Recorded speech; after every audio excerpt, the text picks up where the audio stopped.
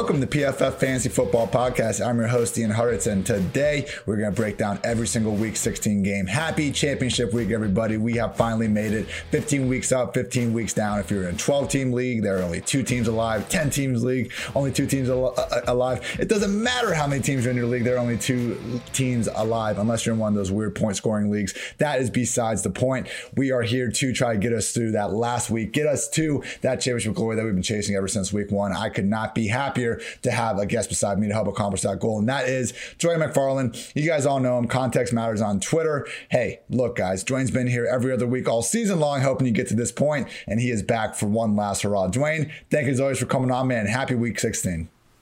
Yeah, man, I cannot believe it's Week 16, but looking forward to it. I have plenty of my own teams that I'm really hoping win, so happy to try to help out everybody else as well. I know this is that time of the season where people just tend to get tired head, but man, you got to grind it out. One more week, Ian. One more week. That's what we're here for. I was really feeling sluggish last week, man. It was getting rough. And then Dez Bryant caught that touchdown Sunday, and I'm back. I'm back, baby. Threw up the X, and you were ready. Feels like it's week 8 all over again. So without further ado, let's get at it. We got 1 Friday game, and we got 3 Saturday games. So funky week here going on. But starting off with the Vikings at the Saints. Saints open as 6.5-point favorites. Game total of 53 down to about 51.5. So looking at the Vikings side of the ball first, I want to give some love to Adam Thielen because Justin Jefferson has rightfully stolen away a bunch of the headlines. One of the best rookie receivers we've seen in recent memory. The guy is awesome. And Dalvin Cook, he's freaking Dalvin Cook going off this year. Anyone's idea of a top 3 running back in real life and fantasy. I get it. Don't be sleeping and don't be hating on Adam Thielen, though. 13 touchdowns this season. I mean, I understand 49 yards per game. That's below what we saw in through 2016 and 2018 alike. I don't even think it's insane to call Justin Jefferson the best wide receiver in Minnesota moving forward. But give Thielen some credit for all these points. I mean, this is something that doesn't happen very often. If he can just find his way into the end zone 2 more times this year, he's going to become just a 7th wide receiver with 15 receiving touchdowns in a season since 2010. So maybe Devontae is going to join that. He most likely will. He's already at 14. But truly, there's only 7 other wide receivers that have done it. 2014 Dez, 2011 Megatron, 2010 Dwayne Bowe. That's a nice trivia one right there. 2018 Antonio Brown, 2020 Tyreek Hill, and 2011 Jordy Nelson. 2020 Adam Thielen was about to be there on the list. We've been telling you since the offseason. Again, this was our wide receiver 6 going in this year. There just wasn't enough available targets, or there were too many available targets for Thielen to bust. That has turned out to be the case. Jefferson, Thielen, both upside wide receiver 2s in the spot. You know what you're doing with Dalvin Cook. Kirk Cousins is always an upside QB2 streamer, but don't forget about the guy out there scoring 13 touchdowns. Points win football games. Adam Thielen has contributed plenty of points to the Minnesota Vikings all season long. Dwayne, Drew Brees was back last week. Didn't go so well. Yeah, man, it was a bit of a struggle, but I think the biggest thing, if you're in fantasy and you're in championships, a lot of you own Alvin Kamara. And 2 weeks ago, we were in full-on panic mode after 1 and 3 targets. Now, in the last 2 games, we've seen 10 and 5. The week before was with Taysom under center, but obviously in a trailing game script, they had to get the passing game going. So we saw Kamara get actively involved. Last week, not quite to where we would want it to be, but he still had 5 targets. So I think he could easily be back in that 7 to 9 range. So if you've managed to get, through the rough patch with Kamara, still make it to your championship game, or you're just looking at him on DFS, I think, we'll be back to normal Kamara heading into this weekend. It's a matchup where I see, Minnesota, like you said, they've got an offense. They can score points. So I expect this to be a game that probably, pushes towards, the over on what we have here. And I don't know that, it'll be as big of a win. I think right now they got New Orleans by 7.5. So, I'm all over Kamara this weekend. The one other guy, just to remember is Emmanuel Sanders. And it's basically because everybody else is hurt. We don't know if Traquan Smith is going to play. We know Michael Thomas is out for at least until the playoffs. Jared Cook's only on the field for 60 to 65% of the routes. So Emmanuel Sanders did, he had some mojo early on in the season with Drew Brees. Hasn't been there over the last few weeks. Obviously, Brees is just now coming back. Sanders, though, has been up in the 90 and, high 70% routes run range, which is enough, whenever you're on an offense like this, if they decide to funnel some things, I could see Sanders end up, 8 to 10 targets. So if you're in a larger league, and you really need, something and you just feel like, man, maybe you've got an injury or whatever the case may be. Just think about Sanders. He may be sitting out there on the wire. So those would be the 2 I would talk about. Good points all around. Next matchup, we got the Buccaneers at the Lions. Tampa Bay opening up as 7.5-point favorites, up to 9.5 game total, holding steady at 54. So TB12, the deep ball is back, ladies and gentlemen. Mostly gentlemen, I'm assuming. Haven't quite dove into those demographics, but you could imagine. Weeks 1 through 4, Tom Brady 13 for 24 on passes, thrown at least 20 yards downfield. That was good for a 55% completion rate. Weeks 5 through 11, that was when it was at the top of the news. Only 5 for 34, 15% completion rate. Had a real long stretch where I think he was only 1 for 18 or 19. Weeks 12 through 15, though, everybody, he is back. 9 for 16, 56% completion rate. He looks good. It's never been a noodle arm situation. Seemed like more of a timing issue. Coming out of their bye against the Vikings, we were hoping for that explosion to happen. It didn't because he only threw the ball 23 times. It was looking pretty freaking iffy last week in the first 30 minutes of the game with the Falcons holding a 17-0 lead. Nope. Only way to piss off Tom Brady to, just Herculean amounts is to be the Falcons and hold, a 3-score lead over Tom Brady. He came roaring back, bombed the AB, numerous just tight window throws to Mike Evans that look fantastic. Brady and this Buccaneers offense don't look now. They might just be peaking as they're entering the playoffs. So they got the Lions this week, the Falcons again next week, 2 more matchups to try to help line things up, and just a completely wide open NFC. I mean, this is just such a smash ball for the entire passing game. Lions, look, we can give you a million stats about how bad they are, but I think the biggest one, 29th ranked defense in pass rush in terms of their pressure rate. So Brady's got all day to throw. And as we saw last week, when he has this time against a bad defense, Godwin, AB, Evans, you can all fire them up. Leonard Fournette, look, how many running backs? We could sit here for the next 30 minutes and name running backs we would rather have on our teams getting these touches. Right now, Fournette is the guy getting those touches. Again, a prime matchup. We did not know last week if Fournette was going to seamlessly slide into that Rojo role. It's been a confusing backfield really for the better part of the past 2 years. That's what happened. We got to trust him moving forward. He is going to be a touchdown dependent, borderline RB1. I think I'll probably find 12, 14 guys to rank in front of him. But Leonard Fournette, Godwin, AB, Evans, Brady, shove all these guys in fantasy football lineups of all shapes and sizes. This is a massive smash spot. Go back to well with Tampa. Dwayne, Matthew Stafford playing through the rib injury. Not, looking great though for everyone except DeAndre Swift. Yeah. I mean, I think the thing with I think we actually touched on this last time on the show. I think I had the Lions as one of my teams. What's saving you in a fantasy perspective is just everything's condensed. I mean, it's Swift and Jones and Hawkinson. Now, Hawkinson, had a bad week this last week, but before that, he was seeing 7 and 8 targets pretty much every single week. But I mean, it's all going to Marvin Jones. If you look at Marvin Jones, he's got, a plus 2.9 matchup this week. So that's pretty good. The Bucs aren't where they were before. I mean, he's got 663 air yards over the last 4 weeks, 4 end zone targets in that period. And he's got 15 targets of 20 plus yards or more in that period. That's insane. So even though Stafford's hurt, they're still flinging it. They're pushing it down the field. I was like, when I first saw that stat, I was just like, 15 targets over 20 yards in 4 weeks. Like, is that even possible? Yes, it's possible. And they're feeding Marvin Jones down the field. So I think you can, he's man. And obviously, I think Carlton Davis is still on the injury report. We don't know if he's going to play this week. Obviously, that hurts Tampa. The safety, Jordan Whitehead's also hurt. So I could see Jones still putting up wide receiver 2 numbers. He has wide receiver 1 upside, I think, still this week. A lot of man coverage from Tampa. So if you do get loose on a guy, you can score a touchdown, right? Because they're willing to be very aggressive up front. And then, like you said, DeAndre Swift, man, just finally getting back to where it's like, we had hit rewind. Like he got there in week 10, then, we had the concussion, he had, missed a week with illness. And it's just like, it was like the timing was the worst. But if you did manage to make it this far, or if you're just a DFS player, obviously Swift's a great guy. Running back 7 last week in a PPR. He had his second highest utilization since week 10. So everything really does appear to be back on track. Like you said, the Bucs are favored by, 10 points on this, or I think it might be at 9.5 now, but they're heavily favored. So I see this being a game, where Stafford's going to have to continue to drop back and pass, and that's going to be good for Swift. He doesn't get the long down and distance work, but he gets all the 2-minute drill work.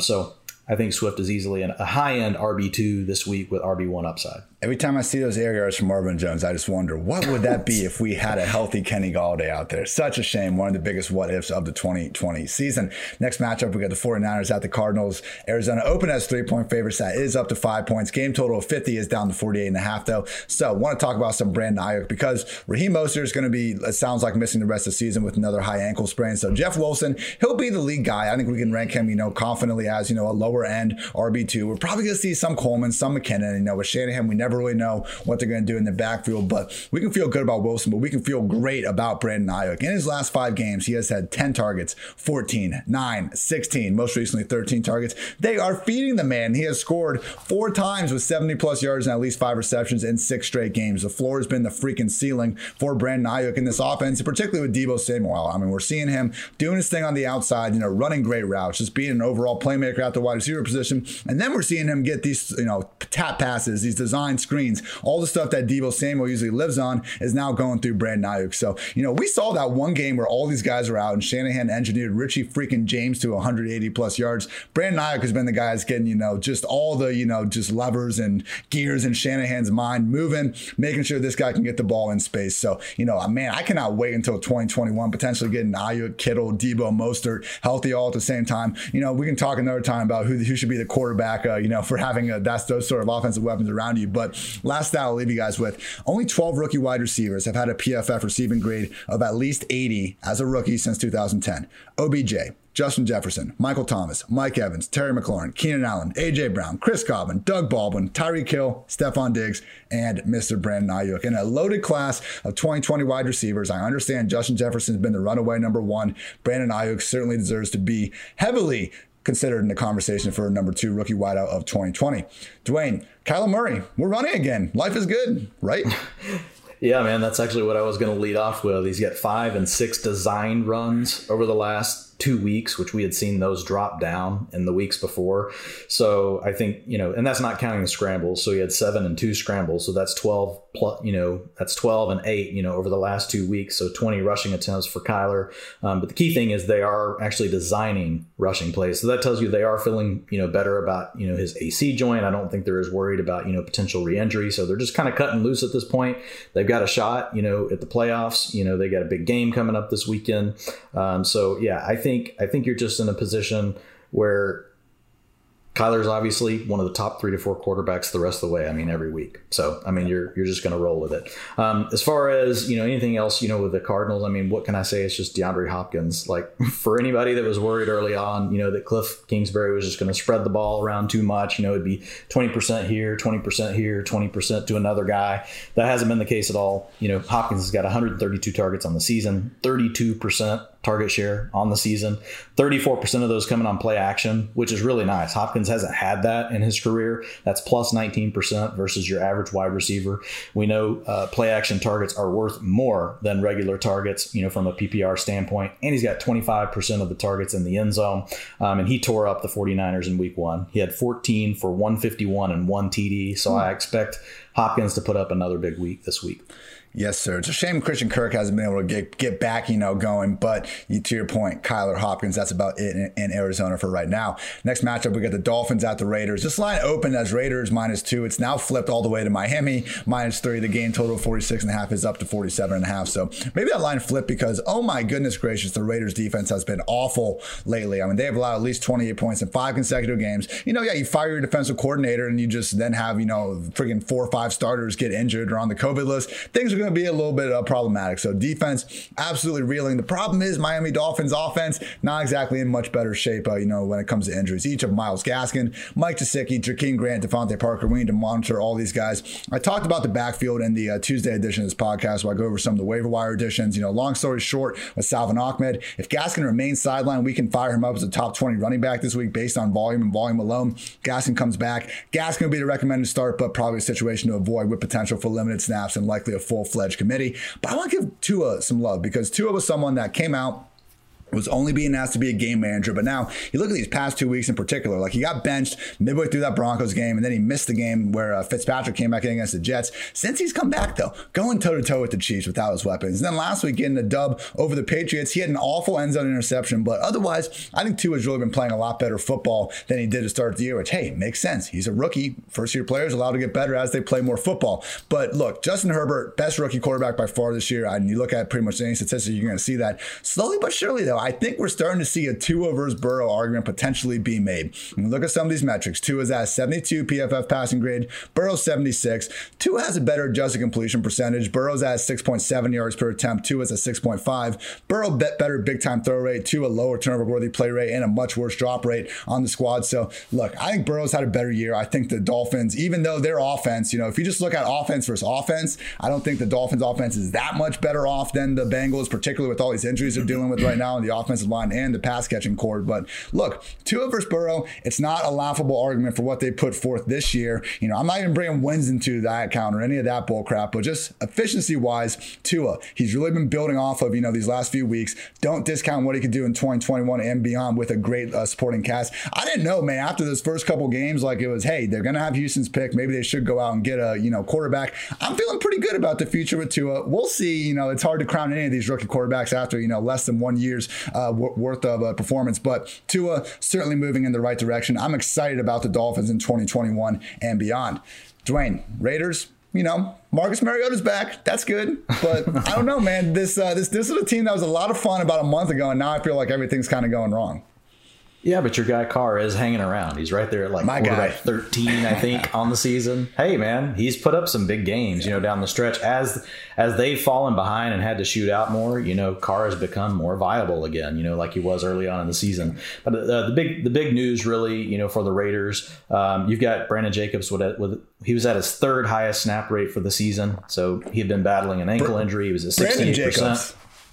Brandon Jacobs. Did I say Brandon? Josh. That dude was a freaking hoss back in the day. Oh my goodness. God, he was. Yeah, sorry, Josh Jacobs. Sorry. Yeah, that was talk about a flashback, man. Yeah. So I've got another giant on the list next, which is Darren Waller. So probably got my mind thinking of somebody big. But yeah, as far as Josh Jacobs goes, 68% of the attempts. That was 26 of those. Now he's still not getting the 2-minute or the long down distance work, which he had kind of taken over before the injury, and now you got Theo Riddick involved. You got Jalen Richard playing. You got Devontae Booker. So the good news is Jacobs, you can count on him to get most of the attempts. So if they're in a situation where the game's close or they're ahead, you've always got the upside for him to see 25 rushing, attempts. And anytime you get that from Josh Jacobs, you've got an upside of getting, 2 touchdowns, and you can have a really big fantasy day. He's getting 88% of the work inside the 5, so that's really good. Waller, what do you say, man? 124 targets, 26%, of the targets on the season, 16, 10, 12 over the last 3 weeks. Basically, he's carrying teams, through the fantasy playoffs. He and Travis Kelce are just strapping people on their backs and saying, come on. I guess we'll have to throw Logan Thomas in there later. But those 3 guys at the tight end spot, man, they're just absolutely killing it. And talking about another guy where normally he's just used underneath, the big key for Waller these last few weeks, he's got 6 targets of 20-plus yards or more. So he's starting to stretch the field vertically. He's a mismatch against pretty much any linebacker for sure, and most safeties in the league. So they can pretty much do what they want with him. They can protect him, keep him on the inside. And it's just hard to game plan for guys that line up on the inside all the time, especially if you've got any kind of play action game going, which the Raiders can do from time to time. Aguilar, 11 targets, 9 targets, 8 targets, 448 air yards over the last couple of weeks, like we talked about earlier with Carr. We're having to see the Raiders shoot out more, and that's helping, Aguilar. Now we should get Henry Ruggs back, but Ruggs really wasn't doing anything. And plus these targets we're talking about were with Ruggs on the field. He's got 10 targets of 20-plus yards or more over the last 3 weeks. So, and the thing with Aguilar that I really like is he's actually been he's being targeted all over the field, in that 0 to 10 range, in that 10-20 range, and that 20-plus range. So they're really drawing things up to move him around, get him targeted all over the field. So I think Aguilar right now, Miami's a tough draw. You got two really good cornerbacks, but I think he's still in the wide receiver 3 territory because of the way things have worked out. The Raiders defense is just terrible. So they're going to have to score points. So that means Waller, Aguilar, and Jacobs, those guys are going to all be viable.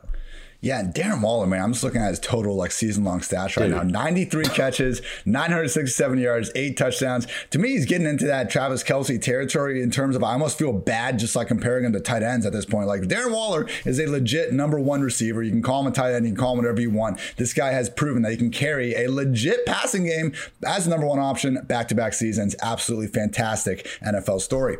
Next matchup, we get the Giants at the Ravens. Baltimore sitting as 11-point favorites. Game total at 45. Look, I'll keep this one quick. I mean, Colt McCoy has contributed a total of 9 passing yards on his 2 touchdown drives as the Giants starting QB, unless Wayne Gallman's going to rip off, a 60-yard run out of the blue, which, hey, that's even harder to come by because for some reason, Dion Lewis and Alfred Morris, and now maybe even Devontae Freeman, who returned to practice last week, are also getting their touches. But look, they can't throw the ball with Colt McCoy under center. He goes out there, he makes the right checks that, makes the, coaching staff feel good about putting him out there because he's a smart veteran backup QB. But we also have years and years of evidence that McCoy is nothing more than that. There's no upside anywhere in this passing game. If you want to take, a long shot dart on, Ingram, Sterling Shepard, maybe, but come on, people. Like, if you have these guys in your team, I would hope you're not in this position anyway at this point. And now we got a road trip against a blitz-happy Baltimore defense that could just accentuate all these issues that we've already had. It is a stay-away spot. I mentioned this muddled backfield. It's going to be even more of a mess if Devontae Freeman comes back. So either way, it's not going to be the Wayne Gallman show.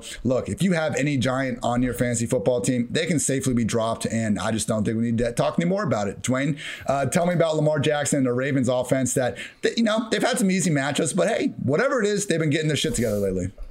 Yeah, man, they're getting their mojo back. I mean, if you were a Lamar Jackson drafter, which meant a pretty early pick, typically a second rounder, in most formats, if you manage to stay around, you've been in good shape because he's ranked 5th, 1st, and 5th over the last, 3 weeks. And that's with some pretty big performances coming up from other quarterbacks, right? I mean, it almost doesn't do justice to call it a 5th and a 1st and a 5th finish. But yeah, the rushing game's there. He's scoring his rushing touchdowns. The passing game still has its issues, but when the running game's really rolling for this team, it just helps set up everything else. And some of those other deficiencies get taken away. If you remember, there was a stretch there where really Lamar played in some bad weather games too. So other teams knew not only did Lamar have some deficiencies, some issues in the passing game, and they were really scheming to take away and make him do things he wasn't good at. He was also dealing with the weather and the elements. So now, if he could just wear the right cleats, like he's sliding all over the place, I feel like he leaves points on the field, and hopefully he doesn't have any more issues with needing to go to the bathroom or whatever that was. Come on, get your fluids in you or get your fluids out of you, whichever it is, Lamar, stay on the field. But yeah, man, the offense is rolling. And here's one thing I'll say. In a game like this, you can really look at a guy like Dobbins. I know Edwards got his carries last week, but in the games where, Baltimore gets up, there's less rushing for Lamar. He only handles 20% of the attempts whenever they're up by 7 points or more, and they really start feeding those backs. At that point, they kind of want to protect. They want to protect Lamar Jackson. They may use him occasionally. They did it last week. He still got a touchdown when they were up by 7 down inside the 5. That's still going to happen, right? He's just going to read the defense and say, "Oh, I'm just going to take this in." But overall, you're just going to get less carries for the quarterback. So I think it's a good spot for Dobbins again as an RB2. I know he scored last week. He's had 11, 13, and 14 attempts. And I know people are like, oh, hey, Gus Edwards is, really taking on. It's not so much Gus Edwards. He's only getting 22%, 25%, and 25% of the attempts. The thing is, you also have Lamar Jackson. So really, it's a 3-way backfield, but you got Mark Ingram, who's pretty much just out of the picture now. So I think that keeps Dobbins in that RB2 range, especially for a matchup like this where they could get ahead. I think he's got 2 touchdown upside this weekend. He gets 100% of the 2-minute offense. Probably not going to need that portion of their offense this weekend.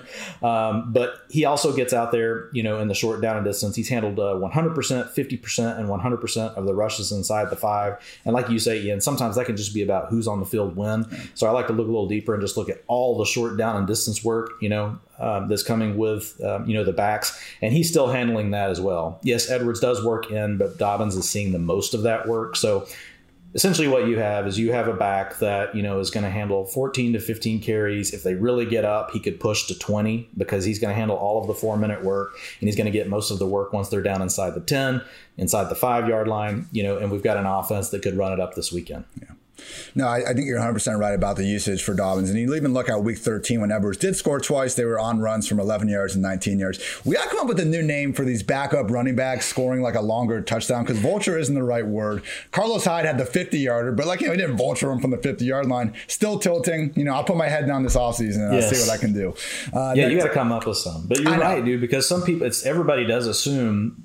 I had that on Twitter last week. Well, Edwards is taking all the carries inside the 5, and you kind of got to be like, well, actually they came from like the 10 and the 11. Like, what are you going to do about it? Dobbins is getting all the stuff inside the 5. Edwards made a couple of good plays. Just give the guy credit. And yeah, unfortunately, that means Dobbins doesn't get those opportunities. J.K. Dobbins, 2021 RB1, still a very good asset in 2020. Next matchup, we got the Falcons at the Chiefs. KC opened as 12.5 favorites. That is down to 11 points. Game total sitting steady at 54. So, as we've been hyping up this throughout this podcast, the entire history going all the way back to July 2020, Calvin Ridley as 2019 Chris Godwin. The reason, the rising third-year receiver with a projected boost in volume. We have Mohamed Sanu out of the picture, and we saw Godwin in 2019 really benefit from a boom in targets after Humphreys and Deshaun Jackson left. Both guys that have been proven, high-end talents before. And look at the results through 15 weeks, people. In 2019, Chris Godwin averaged 19.6 PPR points per game. 2020, Calvin Ridley sits at 19.4. So both guys, fantasy wide receiver ones. I know 2020 Godwin hasn't been quite as good, so we can talk, another time about how Ridley will be next season. But man, this dude, just anytime you throw him the ball, good things happen. 17 career games with at least 8 targets. His least productive game in that sample was a 5-catch, 90-yard, 0-touchdown performance, which only produced 14 PPR points. That's his floor with at least 8 targets in the game. It's absolutely ridiculous. The dude is a stud. I know there are some concerns in preseason about, hey, his ability after the catch. Is he just a one-trick pony in terms of route runner?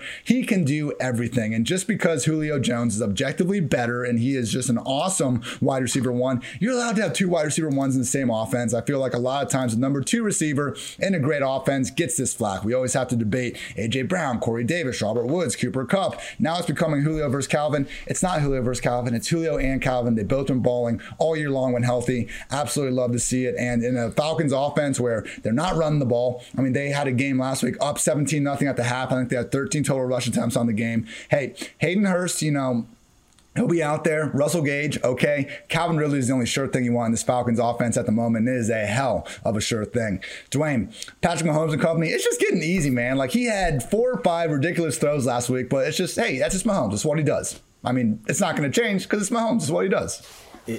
He always makes it look easy. It's like, I don't know what to compare it to, but it's like Tiger Woods, Michael Jordan. Like it's like those guys. It's like he's just a level above everyone on the field, and his skill set is just like so broad. Like he can literally do everything, and so it's not like he's just a really good pocket passer. He can get out and throw on the move. He can scramble. He can do everything, and then he makes the bizarre no-look passes. He can throw from every angle. He's got the arm strength to throw it back across the field. All the things coaches have said, that we've heard our whole lives growing up. Oh, never do that. Like it works out for Patrick Mahomes like every time. So it's pretty awesome to watch. Man, Travis Kelce.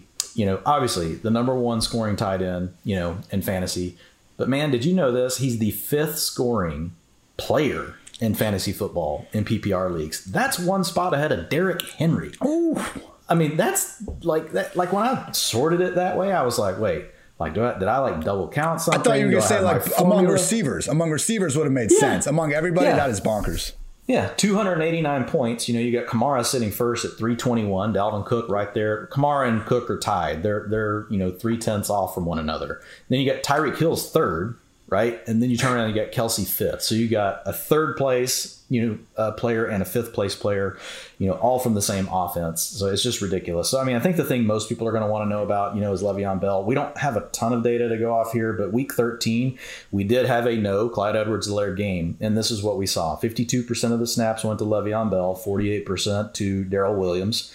58% of the attempts went to Le'Veon Bell, 32% to Darrell Williams. 0% of the 2-minute work, 0% of the long down distance. They gave all of that to Williams. I will say last week, they gave like 60% of the long down and distance to Le'Veon Bell. So obviously, look, he did that for years. We know it's in his bag of tricks, right? So it's not like he can't do it. But so far, what we've seen when it was down to just these 2 backs, it was really more Williams getting those opportunities.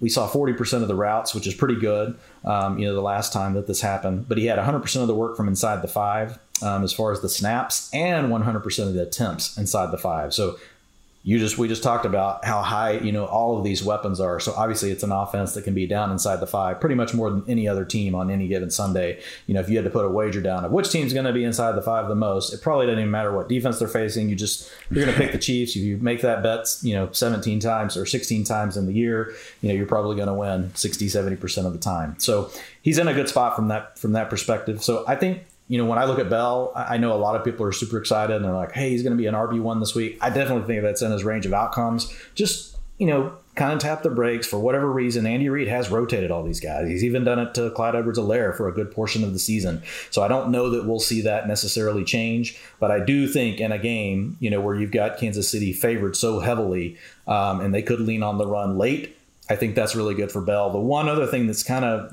holds me up a little bit on Bell, Ian, is 86% of the 4-minute offense, which is basically when you're just trying to grind the clock down and end the game. 86% of those carries also went to Darrell Williams in that Week 13 matchup. So it's like Le'Veon's kind of like, he doesn't have a ton of paths, right? He doesn't have a ton of outs. Yeah. They could develop, right? This isn't always predicted, right? They could change the whole game plan and just give Le'Veon Bell everything this weekend. That's certainly within the range of outcomes. But Reid hasn't done that this week. So I think what you're looking for, you want them to really lead in the game. You're hoping you can get, 80 to 90 yards rushing, pick up 2 to 3 catches from Bell for 20, 30 yards, and hope that he scores you a touchdown. And that's still great. That's a good fantasy week. And know, though, that he's got the upside for 2 or 3 touchdowns. I just don't see it if they're all of a sudden up by 20. Don't expect Lev to continue getting all that work. They'll probably use Darrell Williams. So that just takes a little bit of the upside off of the top on Le'Veon Bell. I know I've just received a lot of questions on Twitter like, hey, Le'Veon Bell over this guy. And you're like really big fantasy names. And you're like, whoa, like Le'Veon Bell over that. Okay, let me stop and think about this, for a minute. So I just wanted to give everybody a good breakdown of that. I do think he's a solid RB2 this week, but just, be careful. I was going to say exactly. Upside, RB2. Let's not lose our composure and freak out. We weren't ranking Clyde Edwards-Helaire higher than that. I don't plan on ranking his backup. And Clyde has been better than Le'Veon all season. It's not going to be the same role that even Clyde was getting, but still RB1 for the Chiefs against the Falcons. Certainly plenty capable path to RB1 success. Quick shout out to our sponsors, all first-time depositors at Monkey Knife Fight that put at least $20 into their account while using promo code PFF will receive a free PFF Edge annual subscription. That's a $40 value for just $20, and you'll get the opportunity to turn that $20 into even more money playing daily fantasy and proc games at one of the fastest-growing fantasy sports sites in the USA, Monkey Knife Fight. Go to Monkey Knife Fight, deposit $20 with promo code PFF today to receive your free PFF Edge annual subscription. Next matchup, we got the Panthers at the Washington football team. Game open as a pick'em. Now we're seeing the football team favored by 2, 44.5 point game total. So DJ Moore, I think he could be at a point in his career where his value is still a little bit low, but you look at kind of what he's done in his 3 years now in the league, and my goodness, man, like this guy is a freaking stud. And just this year in particular, 18.8 yards per catch. Marquez Valdes-Scantling has more. That's it. Will Fuller's at 16.6. Metcalf's at 16.5. Justin Jefferson 16.2. DJ Moore has emerged as a legit high-end field stretching talent. That's not even what he was known for coming out. I mean, I'm not saying he couldn't do that, but his first year, he was, setting records pretty much. I think A.J. Brown broke DJ Moore's rookie record for most yards after the catch per reception. Like DJ, his first year when Cam was there, like he was making a living just breaking dudes' ankles after the catch. And we've still seen that this year. But Robbie Anderson, rather inexplicably, as we talked about in this podcast all year, has become more of their underneath intermediate type. I think Robbie can do all these things. I think DJ Moore can do all these things. We're again looking at a situation with 2 guys that can be legit wide receiver ones, jammed in an offense, and because of that, we try to take away from them. Look, and DJ Moore still has that part to his game. And that's what's so crazy. And this is part of why, I was so in on AJ Brown going to this year, even though we had the volume concerns, because at some point, we say that yak is, yak's something that kind of comes and goes, and it's not necessarily something we can count on year to year. But when we see guys having a deep average target depth and still getting the yak, they're not just picking it up on screens that, get 6-7 yards. They're picking it up on deep passes that they're then making more stuff happen. Only 5 wide receivers this season have posted an average target depth of at least 10 yards and also averaged 6 yards after the catch per reception. Mecole Hardman, A.J. Brown, DJ Moore, Marquez Valdes-Scantling, Terry McLaurin. I'm not saying MVS or Mecole are complete studs, but again, people, it's a small group of players in the league that have this sort of skill set that DJ Moore has already shown off. And you look at his age, this guy freaking is still only 23 years old, man. He doesn't turn 24 until April. And I just think DJ Moore, Steve Smith was giving him some shit in this offseason. Like, okay, he hasn't emerged as the complete alpha game-breaking wide receiver one, still doesn't have a season with even 5 touchdowns in it. And I'm a big proponent. Touchdowns should mean more than yards and all that, but back-to-back season with 1,000 receiving yards. Again, he's shown the ability this year to be a deep field stretcher. We already know what he can do with the ball in his hand. Just 23 years old, man. I'm not, I got to do my dynasty rankings this offseason because I think that'll be good to have the long term and really look at these guys. But man, DJ Moore, if you can go out and get him now, I would strongly recommend doing so because rest of this season he's still that fine upside wide receiver too. But the future is bright for DJ Moore, man. I truly think out of all these wide receivers you watch, on a weekly basis, he continuously pops off the screen. I think the best is still here to come for DJ. Washington, another really talented wide receiver on their side of the ball, Terry McLaurin. We don't quite know who's going to be under center. We got Dwayne Haskins having his, need to go to the strip club sometimes. Alex Smith with a calf injury. Dwayne, give me your thoughts on the Washington football team. Yeah, man, that's the bummer. We just don't know what's going to happen with the quarterback. I have a feeling Haskins is going to be suspended, right? It's just a matter of for how long. But my guess is he's not going to play this next week. Alex Smith, the calf issue could keep him out. And if that happens, we're talking about third string quarterback that was just promoted from the practice squad. Am I saying this right? Taylor Heinicke? Is that right? I have no clue, Ian. I am not sure, man. I am all for our pronunciations. And please, everyone, I know we both watch the games where we can. And so I usually pick up pronunciations by going back and watching the games. That's how I pick that up. And it's not a name I've ever heard. I've never heard anybody even say the name. I was going to say real quick, all you listeners out there, when you hear Dwayne or I butcher a pronunciation, shoot us a note on Twitter. We appreciate it. I have tits in my last name. I hate when people mispronounce last names. I want to improve that on my own. So quick disclaimer there. But yes, Taylor Heinicke, Heineke, whatever it is. Go, Dwayne. Heineken. I like that. Yeah. So if you look at, Washington last week trailed on 81% of the snaps. So it was obviously a J.D. McKissick week, 88% of the snaps. That was a season high, 66% of the routes. But here's the real kicker, man, 72% of the rushing attempts. His previous high on the season had been 39%, 100% of the 2-minute work, 100% of the long down and distance work, and he had 75% of the snaps inside the 5. I mean, so J.D. McKissick was literally being treated like basically Christian McCaffrey, which is, what we've got with the offensive coordinator with Scott Turner in Washington. So we'll have to see what's going to happen with the quarterback. Alex Smith can, provide what we need. Haskins can provide what we need. Heineke, sorry if I'm butchering it again, but that's going to be a problem. The other thing, man, Logan Thomas, the guy that we were talking about early in the season, remember all the underlyings were there, but man, he wouldn't get the targets or the targets weren't catchable. Everything has come into play for him. 22%, 24%, 31% of targets. That's 9, 7, and 17 targets last week. And guess what? Catchable, 100%, 86%, and 76%.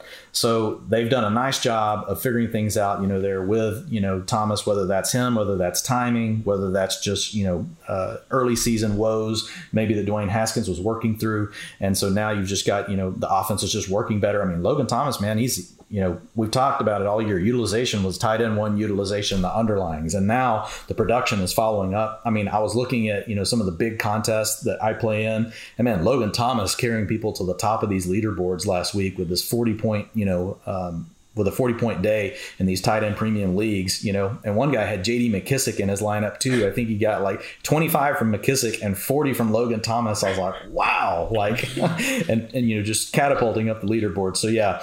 And then the other receiver you mentioned when you handed it off. Yes. Another really good receiver there, Terry McLaurin, 12 targets last week. Again, Washington is going to play based on the script. They've got a really good defense. So if they can build a lead, lean into their defense, they feel the other offense isn't threatening, that just brings down really the ceiling for everybody.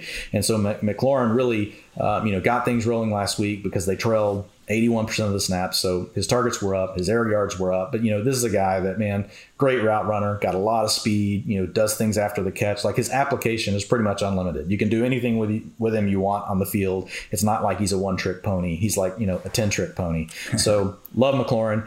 This week's going to be, tough, though. We'll have to see what the quarterback is, man. That's going to be huge. And, I mean, I've got decisions around McLaurin in championship lineup. You probably have decisions around. So you got to pay attention to the quarterback thing. So if it's the third-string quarterback, man, I think that pushes McLaurin down, easily into the bottom end of wide receiver 3 territory, right? I know Carolina's not great against the pass, but when you've got a quarterback, that's your third string, I think it's tough. And they do have other options they're willing to go to. They could just let this guy check down to McKissick and Logan Thomas all day and just not risk anything down the field. So, but if you get Alex Smith, I think McLaurin's right there in the wide receiver 2 conversation. Same thing with Dwayne Haskins.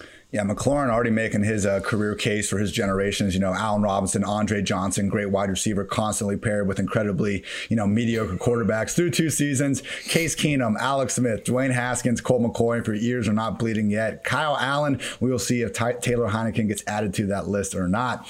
Next matchup, we got the Browns at the Jets. Cleveland sitting as 10-point favorites. Game total open at 44.5, up to 47. Baker freaking Mayfield is balling out, and he will not stop doing so. QB 10, QB 3, QB 12, QB 3 again, and most recently QB 12 over the past 4 weeks. So it's been helpful because he's finally gotten the volume. Look, he only threw the ball more than 30 times twice in weeks 1 through 12 combined. He's done that in each of his past 3 starts. So, it was really one of these things we talked about all year. Cleveland was essentially running Minnesota's offense in the AFC, and like it is with Kirk Cousins, the only way he really pops off is if he has one of these games where they got to pass a little bit more. Otherwise, he needs to pair it with extreme positive efficiency. Haven't seen the efficiency from Baker throughout most of the year. It has been coming to fruition lately.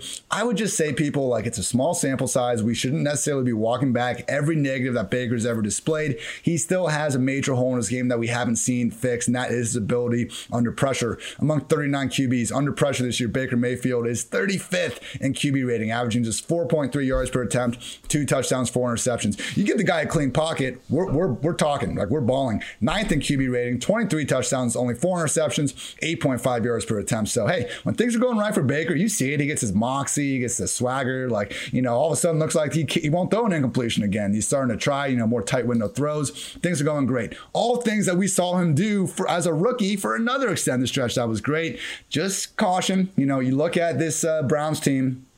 Please don't hate me, Cleveland. I've been giving Baker a lot of credit over the second half, pointing out that he had those bad, games just because of the weather. But, man, there's 9 NFL teams with double-digit wins. Now, the Chiefs have the best point differential at plus 125. The Bills, second worst at plus 67. The Browns have a minus 6 point differential this season, Dwayne. And when I pointed this out on Twitter, a bunch of people said, hey, take away those Ravens and Steelers blowout losses, and then what? Okay. I did it, not because I had to. It goes against math, but I did it. They bump up to 12th if you take away their big blowout losses, man.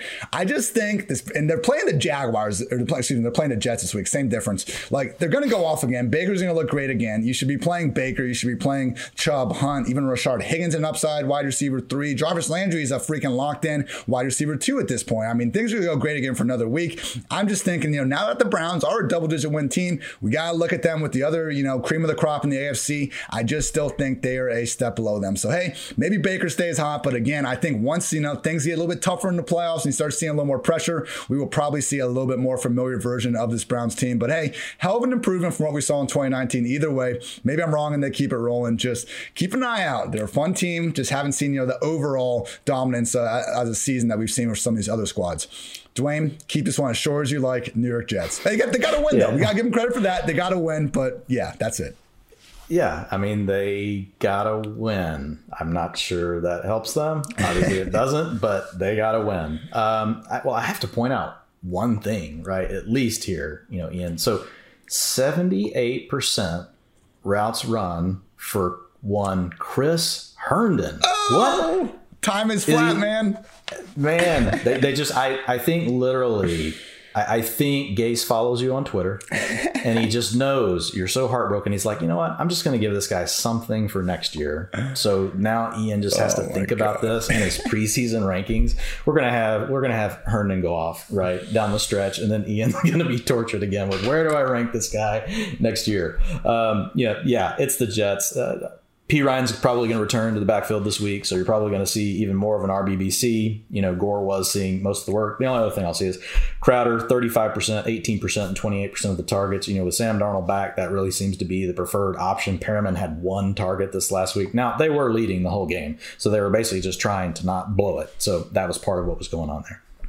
Yeah, anytime, I'm trying to never take too many victory laps. I bark about AJB, but I'm not sifting through old articles and highlighting this and saying, oh, look how right I was here. But anytime I get even a little bit close to doing something like that, I always got someone to check me and go, oh yeah, how's Chris Herndon doing, Ian? So it's all good, everybody. We will see what happens in 2021 and beyond. We'll see who's laughing 12 months from now. We've all got those guys, man. Exactly, man. It's all fantasy football. It's all fun and games anyway. Next matchup, we got the Bears at the Jaguars. Just another fantastic game. Bears opened as a 3.5 point favorites. That's a hit there, already up to 7.5. Game total 47.5. So look, I'm guessing, you don't have too big of a quarterback question in your fantasy championship, but if you're just a big underdog and you're shooting for the moon, Mitch Trubisky can be your moon or bust quarterback, because in his starts this year where he has not been benched, so you can throw another dud in there if you want to, he's been the QB7, QB9, QB4, and he's also been the QB 23, 24, most recently 26. So we're talking about someone that's either going to give you legit QB1 production,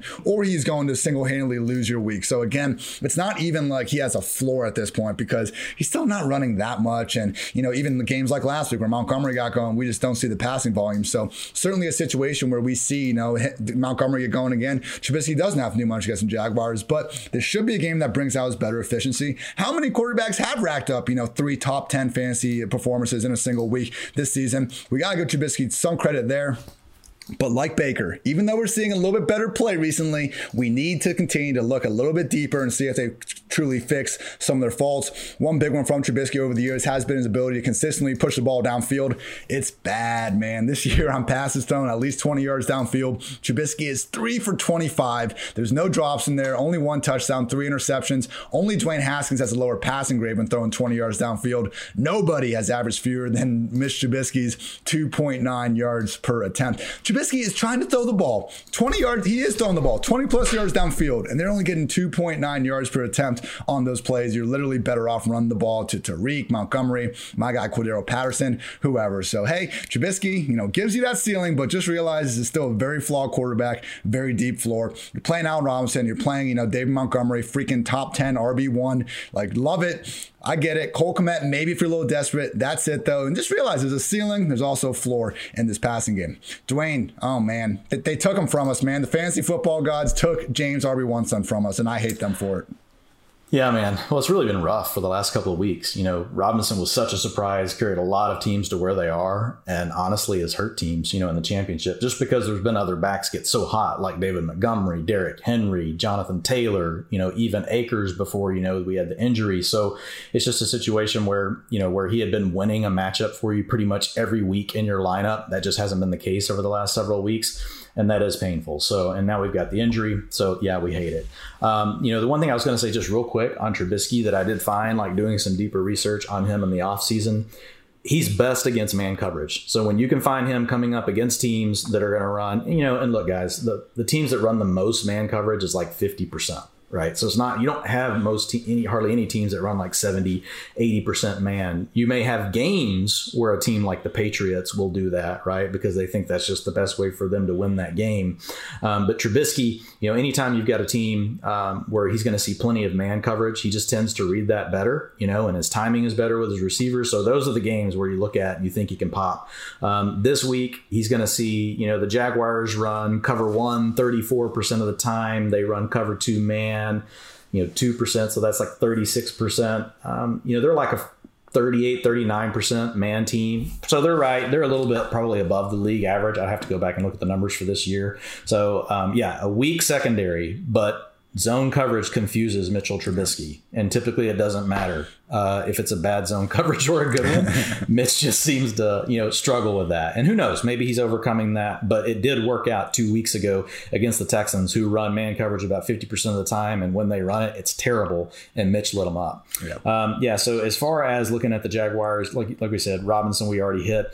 Man, there's not a lot really here, Ian. It's not a good matchup. Chicago's got a pretty good defense. They can be beat in the secondary. We've seen that the last several weeks. Better receivers can beat them, but it's still overall a good pass defense. It's a good run defense. So it's just hard to get excited about anything with Jacksonville. And Jacksonville just isn't giving us anyone that they're saying right now is the centerpiece of their offense. They're just spreading it around. It's like a peanut butter spread, right? You're just, trying to hit all the different corners. And if you're on a bad team, right, and it's all spread around, it makes it hard to get any value out of it. Obviously, we love DJ Chark, on this show, but only 17, 18%, and 19% of the targets over the last several weeks. Air yards have also been down. Keelan Cole, man, that's a roller coaster. I just prefer to stay off of it. And Shenault, he's showing, he's promising, right, but he's working like, his 2 and 3 and 4 yard ADOT, right?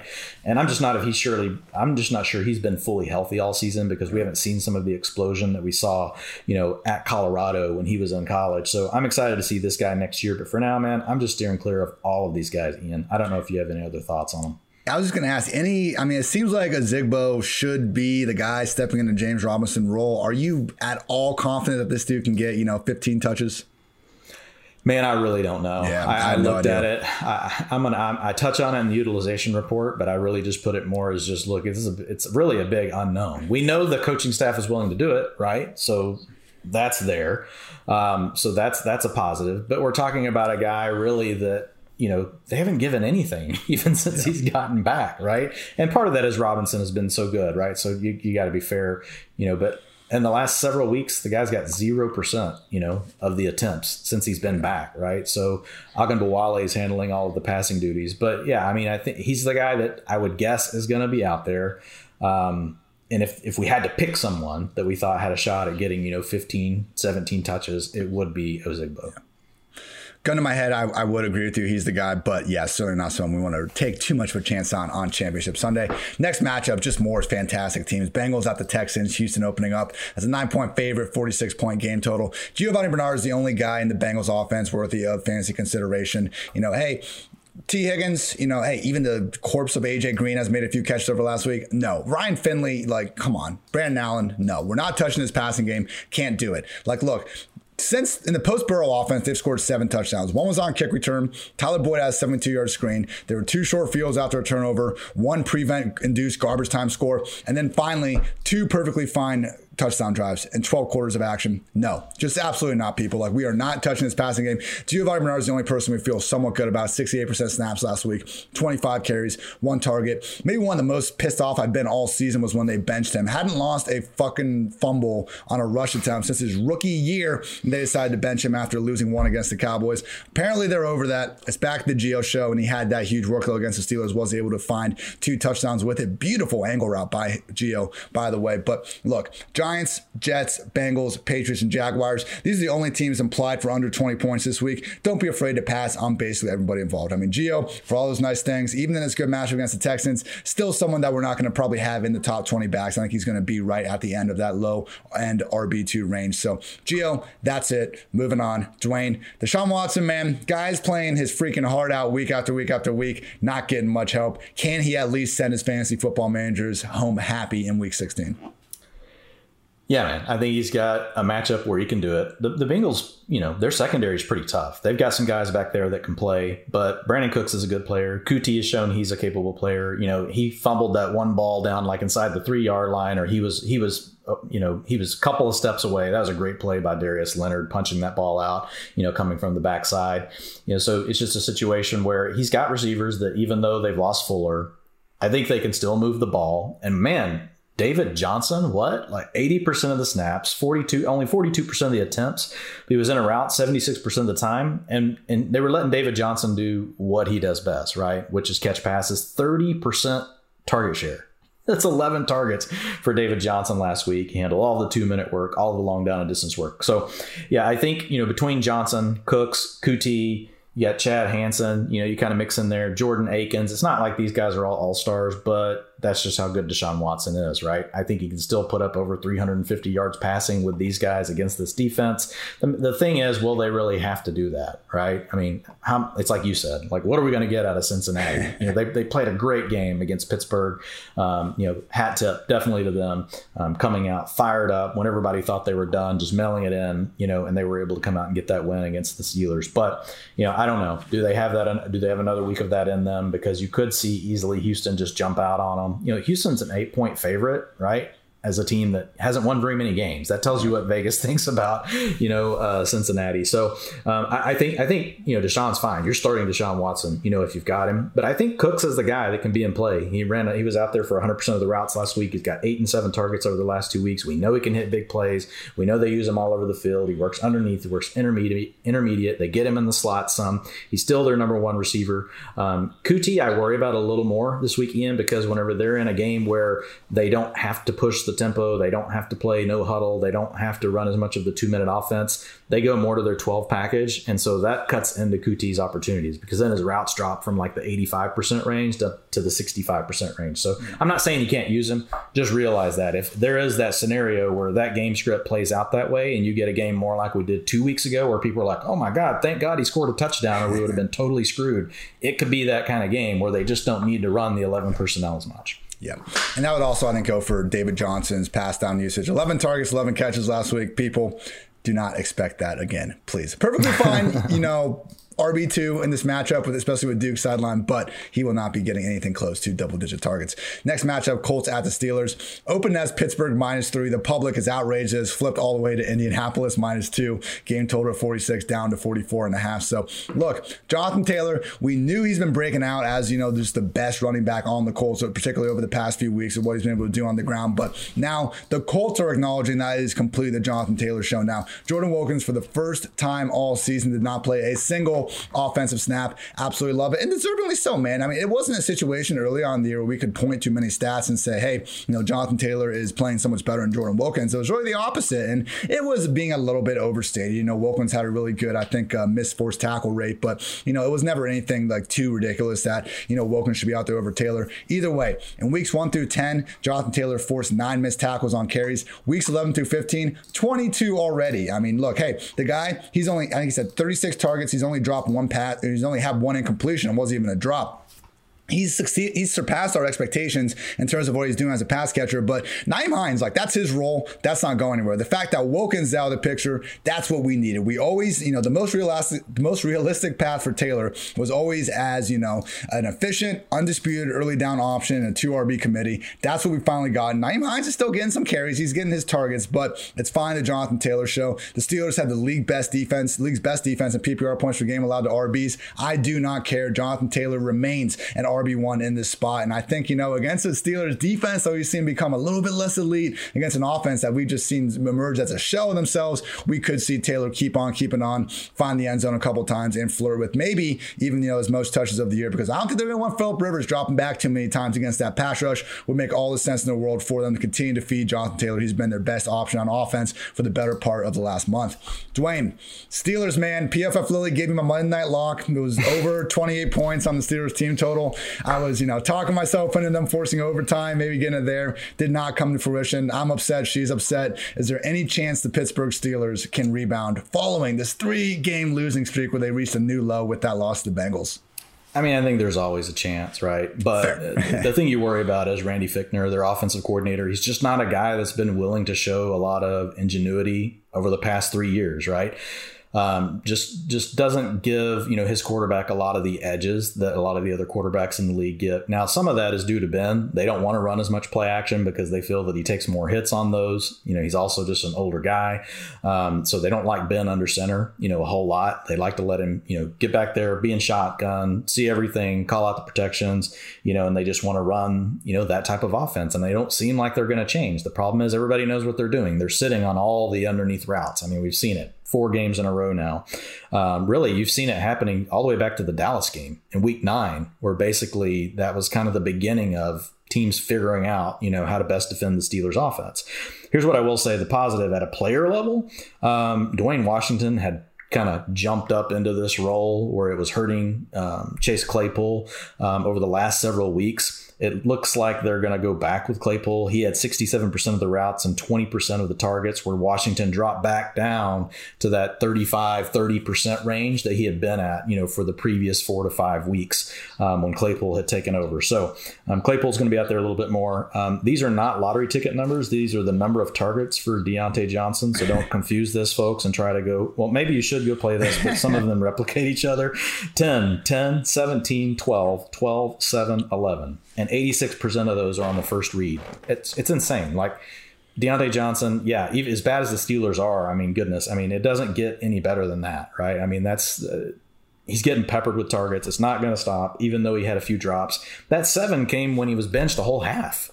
I mean, so really that 7 would have also been another double digit, target week. And the other thing with Deontay, as you did see, as you saw, last night, I know they got behind, but he can, get deep. He's not just an underneath guy, but man, the targets are there. He's high end wide receiver 2 every single week just because of the targets alone. If he happens to catch a deep ball, boom, he's up into the wide. He could be the wide receiver 1 of the week easily any given week.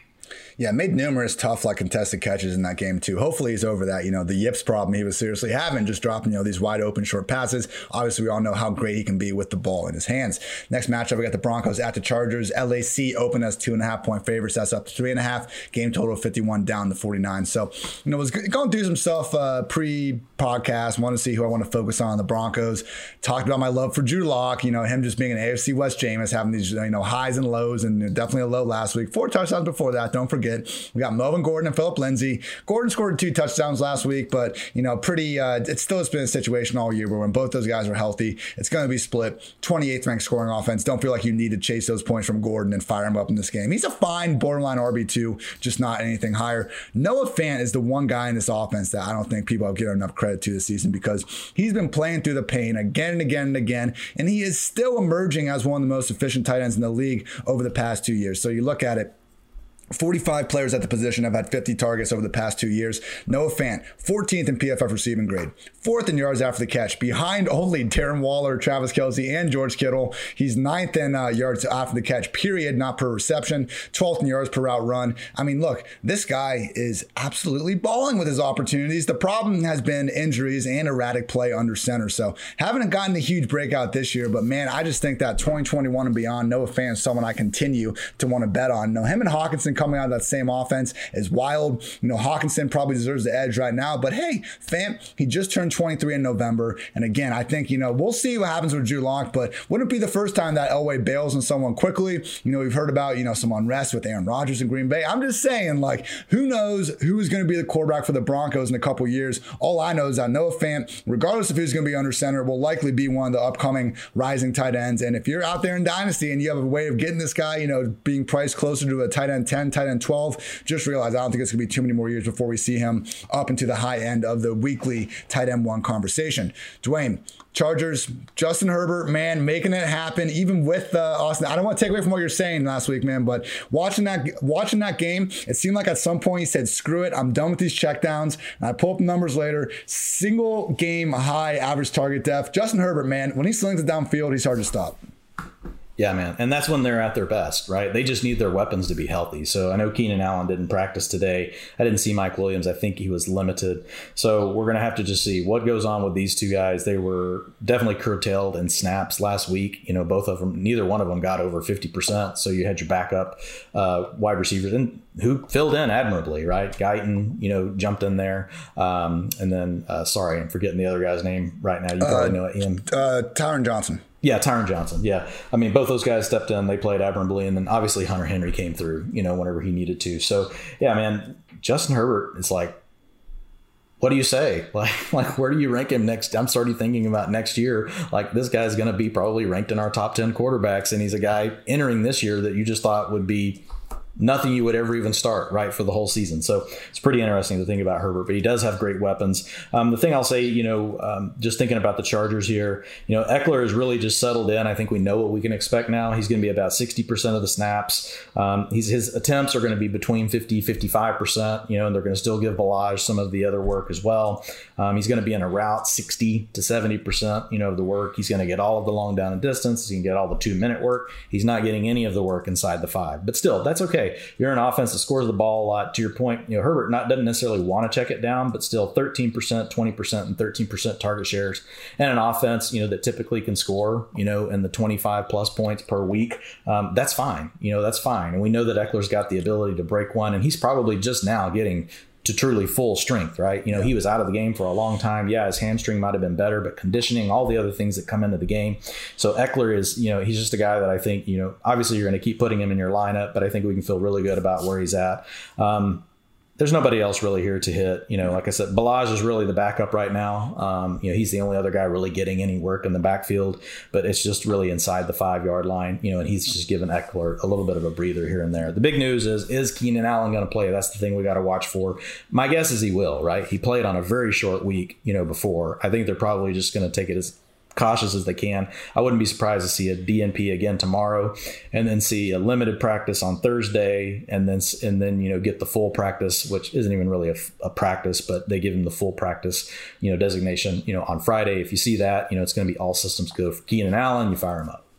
Yeah, and just realize, everyone, I was one of the people out there last week before Thursday night that said, you should start Keenan Allen, start your studs and all that, particularly after Keenan literally went to the camera and said, do not sit me. Look, he had a game earlier in the year with a back injury. He was supposed to play limited snaps, went over 100 yards. And this game, particularly last week, both Keenan Allen and Austin Eckler from freaking Jay Glazer, who is an awesome reporter, and I know he refuses to do, any report unless he gets 3 confirmed sources. So I have no doubt in my mind that Jay Glazer heard from valid sources that Austin Eckler was going to be on a pitch count, have a limited role. He played more snaps than he did the 2 previous weeks. So as much as we got burned from Keenan Allen, don't let that one time we got burned on the pitch count just shape every single injured player we have. Look, so many players are questionable week after week after week. It's truly a situation where you got to treat every single one different. Again, I know it sucks that it happened in week 15. My apologies, I wasn't right on that call, but we got to continue to move on, treat each situation as its own independent spot, and react accordingly.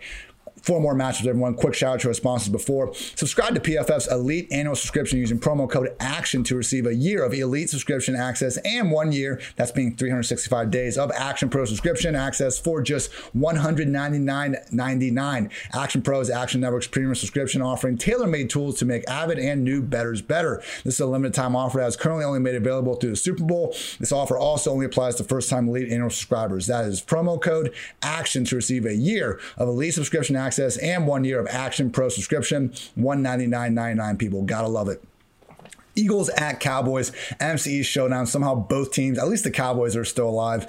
This opened up as a pick'em. Eagles now up to -2. Game total 48 up to 49.5. So look, not time to crown Hurts necessarily as the next big thing at the QB position, but oh my goodness, this dude is locked in as a top 5 QB this week in this spot. The big concern last week was, hey, what's he going to give us as a passer? Because he did not show anything against the Saints. That was our 3rd worst game that we graded from a rookie quarterback in terms of just PFF passing grade. Didn't matter against the Cardinals. We told you guys you need to start him with confidence because of all those rush attempts. Now we have demonstrated passing upside. Think about how long it took for Josh Allen, for Lamar Jackson, and some of these guys to show us that they could put up anything in the air. Josh Allen didn't throw for 300 yards in the game until 2020. Jalen Hurts did in his 2nd career start. So I went back, made a little highlight film on that. You're not going to see just these outrageous tight window throws one after another. But you know what? Okay, a lot of these were open, but let's look at the guys he's throwing to at this point. Alshon Jeffrey, something named Quez Watkins is taking a screen 30 yards for a touchdown. Goddard and Ertz aren't exactly separating downfield. I mean, there were 2 throws he had before the Hail Mary drive, the previous one. Dallas Goedert down the middle. He put that ball exactly in the only spot where Goddard could maybe come down with it. So again, I'm not saying Hurts is just pinpoint perfect passer at this point, but we've seen he can put up 300 yards and 3 touchdowns against a not shitty NFL defense. That means a lot. Truly top 5 quarterback option this week. Among all positions, he is 15th in just fantasy points from rushing production. He's ahead of guys like Chris Carson, Josh Jacobs, Kamara, Kenyon Drake, just in terms of rushing upside. So we know he's got the passing under his belt now. I don't think he's going to need it against the Cowboys. We're talking about the league's single worst defense in yards before contact allowed per rush. Look, this could be a slaughter. I think Jalen Hurts and the Eagles crush the Cowboys, and I do think Hurts is, again, a top 5 fantasy option at the position. Dwayne, am I crazy for putting Hurts in the top 5? And then talk to me about Andy Dalton and company. No, man, I think you're right. And it's just the way the game works now, right? There's so many ways to win in the NFL. Coaches are more pliable, right? It's not like it used to be where you've got to be this exact kind of quarterback to succeed. And so when you've got that going on, then that means a wider range, right, of different types of skill sets, can come in and be successful. And that's what we're seeing with Hurts. I wanted to see him throw the ball more because I saw some games in Oklahoma where he looked great. And then I saw other games where I thought, oh, that looks just like it did in Alabama. That's terrible. So we'll see. It's like you said, you can't crown anyone just after a couple of games, but he is in a smash spot. And I agree with you as a guy that lives in Dallas, lifelong Cowboy fan. I do not expect this game to be close.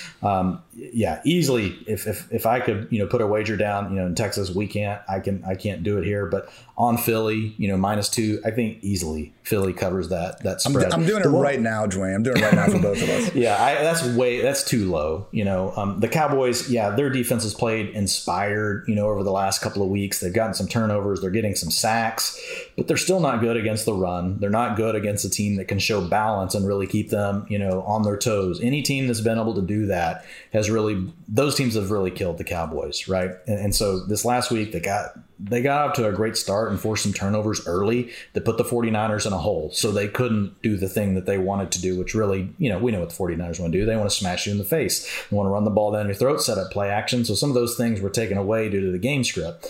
And I think some of that was luck. Some of that was great play by the Cowboys defensive line. Like I said, that has looked better. But, man, I expect the Eagles to trounce them. As far as the Cowboys go, I think everybody I guess except maybe Zeke owners, they're all hoping, give me one more week of Tony Pollard. Personally, I hope Tony Pollard doesn't play because he's sitting on several squads in the top 5, of a huge national championship, that I'm in, and he's not on mine. I'm like, bring Zeke back. I need Pollard out of these guys' lineups, man. It's like, give him a 32-point, spot in their flex play. So, but Pollard, man, golly, like if it wasn't already, everybody already's all over Zeke. Now you have Pollard come out against a pretty good run defense, do what he did. And I know a lot of people were like, oh, if he didn't have the big run, blah, blah, blah. You and I are similar on that. You can't take away the big run, right? That's part of, the back did it, right? And he also did some things. It was 27-24. It wasn't like some garbage time like they gave up. He broke like 3 tackles on the play. Exactly. Like he made a good play. And you can just see it, man. The guy's got juice. And I'm not out here saying he's better than Ezekiel Elliott. I think Ezekiel Elliott's still a good back. It's probably now going to be undervalued heading into next season. The Cowboys have paid him. And I think if you get the offensive line back, Zeke's going to be a guy that probably could have some value next year in drafts. But right now, man, Pollard, 29% of the targets, 90% of the snaps, 78% of the routes, 67% of the attempts. I mean, he got all of the 2-minute work, all of the long down distance. So if he does start again, the Eagles are kind of tough up front. But really, this is one of those guys that because of his skill set, he gives you a high floor, high ceiling. Because he can catch 7-8 balls in a really bad game, even though he may only get 50 yards rushing, 20, and 30 yards receiving. And you look up and you're like, I still got 18 points just because of the receptions. He's that kind of back. That's how they're using him. And man, the receivers with Dallas right now, it's just, I don't know what to say, man. Six targets and 3 targets over the last 2 weeks for Amari Cooper. You had Michael Gallup get hurt, in this game. So his snaps dropped down to 68%, but that's why he was hurt in the game. He's got a hip pointer. We'll see what's going to happen. Most likely, my guess is he's not going to play this week. But the thing is, that didn't correlate to all of a sudden CeeDee Lamb or another one of these receivers seeing a big jump. It really got spread out over Noah Brown. It got spread out over, I don't even have it. It was mostly Noah Brown. Cedric Wilson was back in the mix again. So I would hope that more of that would go to CeeDee Lamb with a week of game planning. So maybe Lamb has a little bit of upside for you this week because I do think they're going to have to throw the ball. And I think Andy Dalton's going to have to throw for over 300 yards to have any kind of shot to hang in with Philly this week. You're not going to be able to just throw for 200 yards and let the defense win the game for you. It's not going to be that kind of game. But it's just tough, man. It's tough to trust any of the Cowboys' weapons right now because none of them are seeing consistent targets, right? One of them will pop up with 11. And then the next 2 weeks, they'll have 3, 4, 5. So I'm really just steering clear of them all this week. And if Zeke is back and he plays, I'm avoiding Zeke still pretty much everywhere that I can. Just because now, if he is hurt, right, and he re-injures it, they know Pollard can do it, and they're going to let Pollard run with it. And just to kind of nurse Zeke through, why would they really want to hurt somebody they paid all this money to? They could just split the load even more, with Pollard. So I think it's an issue if Zeke plays. Honestly, if Zeke plays, I would lean more towards playing Pollard than I would Zeke if I owned both. Yeah, but I think it's probably just going to wipe each other out, man. Like both those guys would probably be outside the top 20. I'm just saying if you're stuck, and you have to make a choice between those two guys, and there's nothing you can pick up off your wire. I mean, I don't, gun to your head kind of thing. Like I think I'm leaning to Pollard. I think I'm with you. It was already trending more 60-40 in recent weeks, before Pollard comes in. If Zeke is out, though, like, regardless of what you think about Tony Pollard, like, he has an RB1 workload, 90% snaps in those targets, to your point. Like, just remove the talent from the equation, RB1 workload. And, yeah, man, look, Eagles secondary, I know it's banged up, and that might be what people say, hey, maybe Dalton can't throw for 300 yards. Look, he's looked good for roughly 12 quarters this season. 49ers, Bengals, and Vikings, those are the league's 24th, 31st, and 32nd ranked pass rushes and pressure rate. The Eagles ranked 4th. The biggest kryptonite of this Cowboys offense all season long has been this horrendous offensive line. Expect that to rear its ugly head this Sunday. Rams at Seahawks next game. We got Seattle as 2-point favorites. Game total 48.5 down to 47. Big news is Cam Akers likely being out this game with a high ankle sprain. Awful. Didn't even notice for some reason until 6 p.m. today. That's on me. Didn't see the later night West Coast update on that as I was drinking some sheesh during Monday Night Football. So looking at this, Darrell Henderson and Malcolm Brown now. So we had 5 games with Akers playing fewer than 5 snaps or just being inactive as a whole.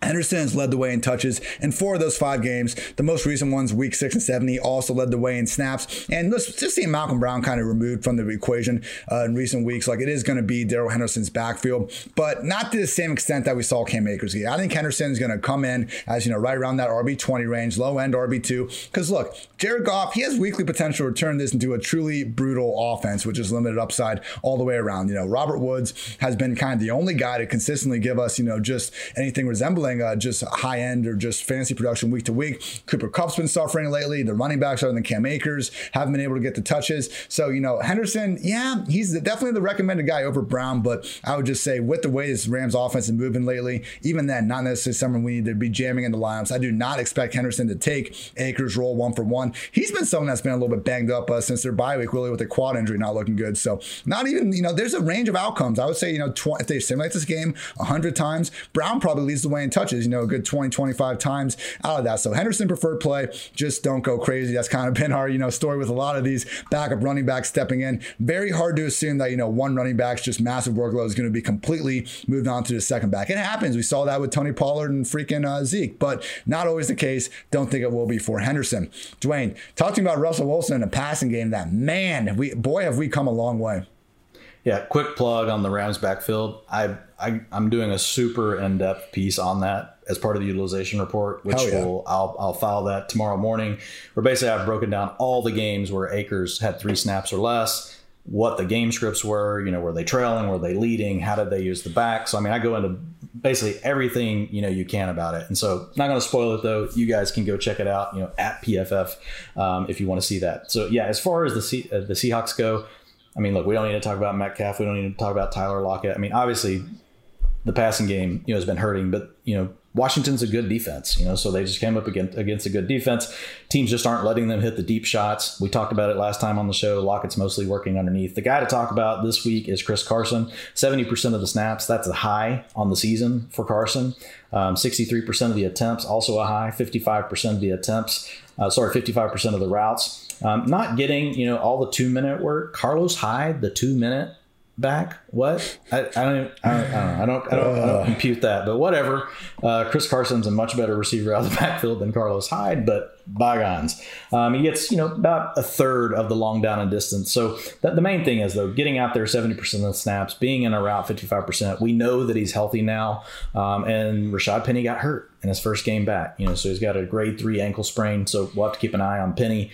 And then you also had DJ Dallas get hurt. So it's pretty much probably going to be the Chris Carson and Carlos Hyde show. And it looks like they're leaning into Carson more down the stretch run. They've got to keep winning. And I think we could see Chris Carson really put up some solid numbers the rest of the way.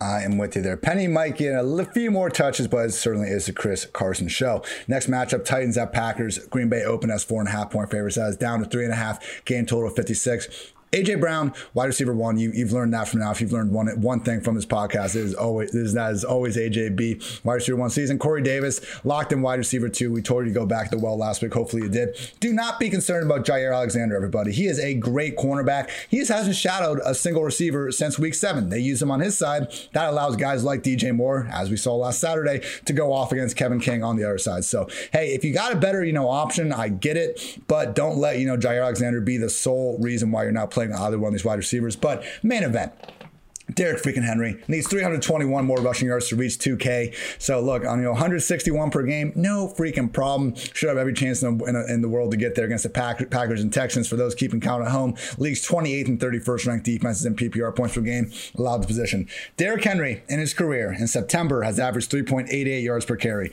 In October, 4.33. In November and December, 5.6. And in January, 5.2. Imagine, end of the season, your team's out of the playoff picture. I know that's not the case with Green Bay right now. It is going to be the case with the Texans. You know, Bones hurt. You played 14, 15 games. Now you got to try to take down Derrick Henry 25, 30 times in a game. It's no wonder, you know, we always throw his analytics out there, try to make things harder than they need to be. Derrick Henry, when things get cold, becomes a freaking even more of a monster than he normally is. Continue to treat the guy as a top 5 running back. He's really been ever since Matt LaFleur decided to play him over Deion Lewis. What a just great decision by Coach LaFleur. Who could have ever come to that conclusion? Now let's talk about Coach LaFleur and his Packers, Dwayne. I've seen, you know, I don't want to say a similar situation with Aaron Jones, but certainly one that, you know, reminds you of just one running back being held down by a lesser one. That changed a little bit last week. I know Jamal Williams had, I believe it was a quad injury, but Aaron Jones suddenly getting fed.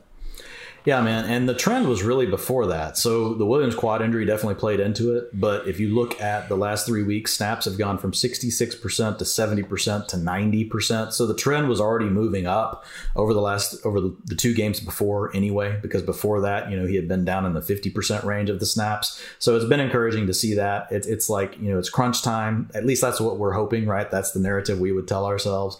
And he's finally leaning into his best player, like you said. So we'll see. And if Williams is out, you know, if you go look at the games last year where Williams was out, I mean, Aaron Jones can have you some blow up games. So if you've got Aaron Jones and you're in your playoff game, you're obviously starting him anyway. But man, if you get him without Jamal Williams in the game, because A.J. Dillon really hasn't done much all year. I don't expect A.J. Dillon to command the snaps that they were given to Jamal Williams, because Jamal Williams was getting long down in distance. He was getting some of the 2-minute work. They're not going to use A.J. Dillon for that stuff, right? They're going to use him to spell Aaron Jones a few times. You know, maybe they give him every 4th drive, right, on the ground, just to kind of keep, you know, Aaron Jones fresh. So it's going to be a huge week for Aaron Jones. I mean, this is the game, right, for me. For fantasy players, this is your game of the week, right? You got Devontae Adams, you got A.J. Brown, you got you know, Derrick Henry, you got Aaron Jones with a potential full workload sitting on his plate, you got Corey Davis, and then you got, you know, Lazard and MVS. You obviously, right, they don't compare, right, to Corey Davis. But what I will say is Lazard has passed MVS in the routes. They're still pretty close, but he seems to be trending back to where he was before he got that core injury. But really, the other name to mention, right, is Robert Tonyan. Just catches a touchdown every single week. You know, it's just like money in the bank. So Tonyan is obviously a tight end 1 the rest of the way. You're going to continue to roll with that. But the big news really is just Aaron Jones, man. The trends are good. And if Williams is out, man, he's going to absolutely eat 83% of the attempts last week. I don't even think Dillon will even be as involved as you were saying if Williams is out. We had the game where Jones was out and they beat the Texans by multiple scores. Dillon had 5 carries the entire game. Yeah. Last week, you know, I don't, on these Saturday games, didn't have a podcast, so I wasn't, you know, as tuned into them as I normally might be. I see A.J. Dillon rip off, you know, an 18-yard run in the second quarter. I was like, oh, wow, you know, his legs look pretty fresh there. Maybe this is finally the, you know, them getting their second-round pick actually somewhat involved in the offense. Nope, that was his only touch all game. They just didn't use him afterwards. So I wonder what would actually have to happen. Like I think a blowout. I think a blowout scenario would be where they would maybe save Jones. But I think this is going to be a competitive game. So I think that's just a low probability that that's really going to happen, you know? So I'm with you. I look, I could see it being Dillon getting as little as, you know, 5 to 10 opportunities, you know, the whole game. And I mean, I think if I was them, obviously that's what you're going to have to do in this game against Tennessee. Now, Tennessee can come out, you know, and just not play well, but I don't think that's going to be the case. I just crack up thinking about, let's say, you know, somehow Aaron Jones gets hurt, Jamal Williams gets hurt. I think there's a non-0% chance that Tyler Ervin would work ahead of A.J. Dillon with those 2 guys out just for a brief stretch. Doesn't make sense? Absolutely not. But nothing about the way the Packers have used Dillon has really made sense ever since they drafted him. Last one, everybody. Thank you as always for sticking with us here on the PFF Fantasy Football Podcast. We got Bills at the Patriots. Buffalo opened as 4.5. Now we're all the way up to 7. People getting less and less enamored by Belichick and company. Game total 44 up to 46. Josh Allen, QB1, all freaking 2020 season. Multiple scores in all but 2 games. Before 2020, Josh Allen had never thrown for 300 yards in the game. This year he has 7. That trails only Deshaun Watson and Aaron Rodgers among all quarterbacks. Absolutely wild when you give a guy who's really, his main weakness in 2019 was the ability to throw the ball deep. You give him 2019 single most productive deep ball wide receiver, Stephon Diggs. All of a sudden things change. I think my favorite story I read a great story on Stefon Diggs last week, ESPN feature, awesome one. Go check it out if you haven't read it, everyone. But they're talking about Diggs and Josh Allen getting to know each other. And Diggs, apparently isn't a big gamer, but Trayvon, his brother, is, and he finds out that Josh Allen's a big gamer. So Stefon buys the headset, starts playing Call of Duty with Stefon Diggs. I'm not a big COD guy these days. I used to play it more, but I understand a little bit. And so I guess mid-game, you got your team of 8 or 10 guys. Anytime Stefon Diggs dies, no matter where he is on the course, no matter what Josh Allen is doing, helping his team out, Josh Allen will leave the battle to go revive his wide receiver 1 before they had even met. And this was apparently a big turning point in their relationship. And afterwards, as I like to say, the rest is history. So Call of Duty bringing together, millennial QB1 and wide receiver 1 during a pandemic. Just an amazing 2020 storyline. If you could write it, I absolutely love it. So great article there. And I love what Stefon Diggs and Josh have been doing all season, obviously. So yeah, man, look, Josh, Diggs, Cole Beasley, even at this point, as long as Smokey Brown remains sidelined, you're feeling great about all these guys. This is the Patriots team that now you take away Stephon Gilmore too. Like, we already know they've been a shell of themselves. And, I mentioned this on last week's podcast. If you just look at EPA per play, at least before last week, the 2020 Patriots were actually slightly better than 2019 Patriots. 2 below average offenses, any way you want to look at it. But the main difference has been their defense has gone from a world-beating unit to a, average to above average unit. Hasn't been enough to make up for it. And now because of that, we're seeing, everyone get behind the Bills in this one. So I'm with it. Would not be shocked at all if they manage to cover this one in style. Dwayne, man, Cam Newton, Sony Michel, is there anyone we can trust here? No. Do you have a specific question? Because there's all right, that's going to do it. No, I'm just kidding. Seriously, 40% target share to Jacoby Myers, but you never know when it's going to be a game where they're actually going to throw the ball. Obviously, they're going to have to in this one, against Buffalo, unless just for some reason they come out and get a couple of turnovers early. But like you said, you're missing Gilmore, and that changes the Patriots' defense a lot, right? It's not just about him shadowing, because even when you shadow, right, there's so many variations of these coverages and what they can do with the receivers. A lot of this is really like these match concepts. So it's not even true man. It's like a blend. It's this Nick Saban, Bill Belichick brainchild stuff that there's like 1,000 variations of now. So when I look at this, though, what it does is Gilmore can definitely lock down, whatever area he's in. And so you don't have to give help. Right. And that allows you to give help in other places. So now basically that takes that away.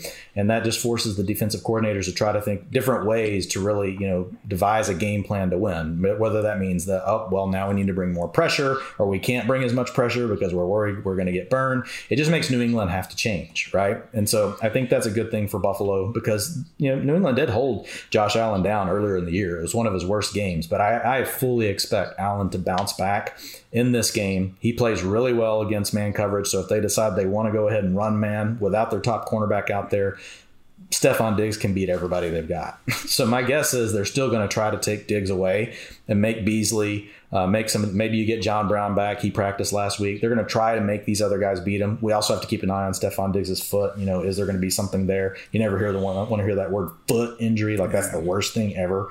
But as far as New England goes, man, there's really nothing. Ian, like I said, Jacoby Myers, 40% of the targets when they get in shootouts, the guy can see 8 to 10 targets. So it makes him, he can be in that wide receiver 3 range, but he also has a floor of a wide receiver 5. Yeah. 100%. He actually had a decent game last week after that fumble, but yeah, just nothing resembling a floor.